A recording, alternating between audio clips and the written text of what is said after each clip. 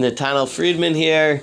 We are on the 14th day of Elul, so I guess it's time to get ready, to get into the flow of things. I heard a fascinating story.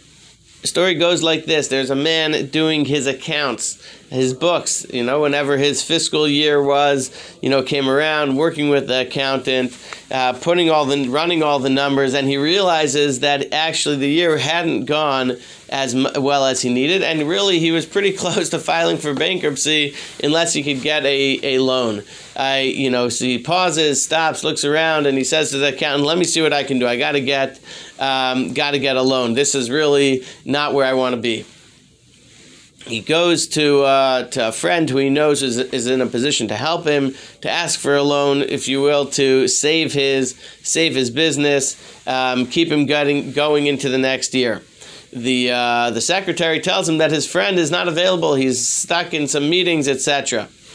So he says, "Okay, I'll wait here." And he waits, and he paces, and he wrings his hands, and he waits, and he paces, and he wrings his hand, and it's longer, and the secretary says, "You could just come back." He said, "I can't come back. This is, the single most important thing I have to do over here."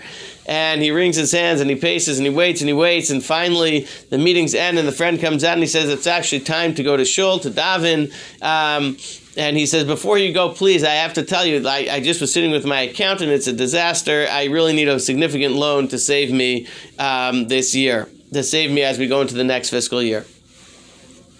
The friend says, "Absolutely," goes back, steps back into his office, writes him the check, and sends him on his way. Very happy, he comes back. You're going to straighten everything out. God willing, next year will be much better. The friend goes to daven. He goes to services, he goes to shul, he davens, and after davening, a guy comes over to him and says, "Hey, I happen to need some money. Would you be able to give me a loan?" He says, "No, I'm not in a position to give loans today." The guy says, "What? I was at your office, actually, and might not have realized. I just saw you gave out a significant loan." So he says, the man turns back to this second person, and he says, One second. That guy had been standing and pacing, wringing his hands in distress. How could I turn him down? This was clearly something so dependent. I have to dig deeper. I have to do more. Because clearly it is such a serious situation. You happen to bump into me at shul, and you casually asked me if I could give a loan. I'm not really in a position to do that. I heard this as a parable, as a mashal, to appreciate the significance of this time. We've got 2 more weeks leading up to Rosh Hashanah. If we come to Rosh Hashanah, casually and say to God, "Oh yeah, it's Rosh Hashanah, can this year, maybe I'll try to make this year good. Do you mind, Hashem? Can you give me a loan of another year?"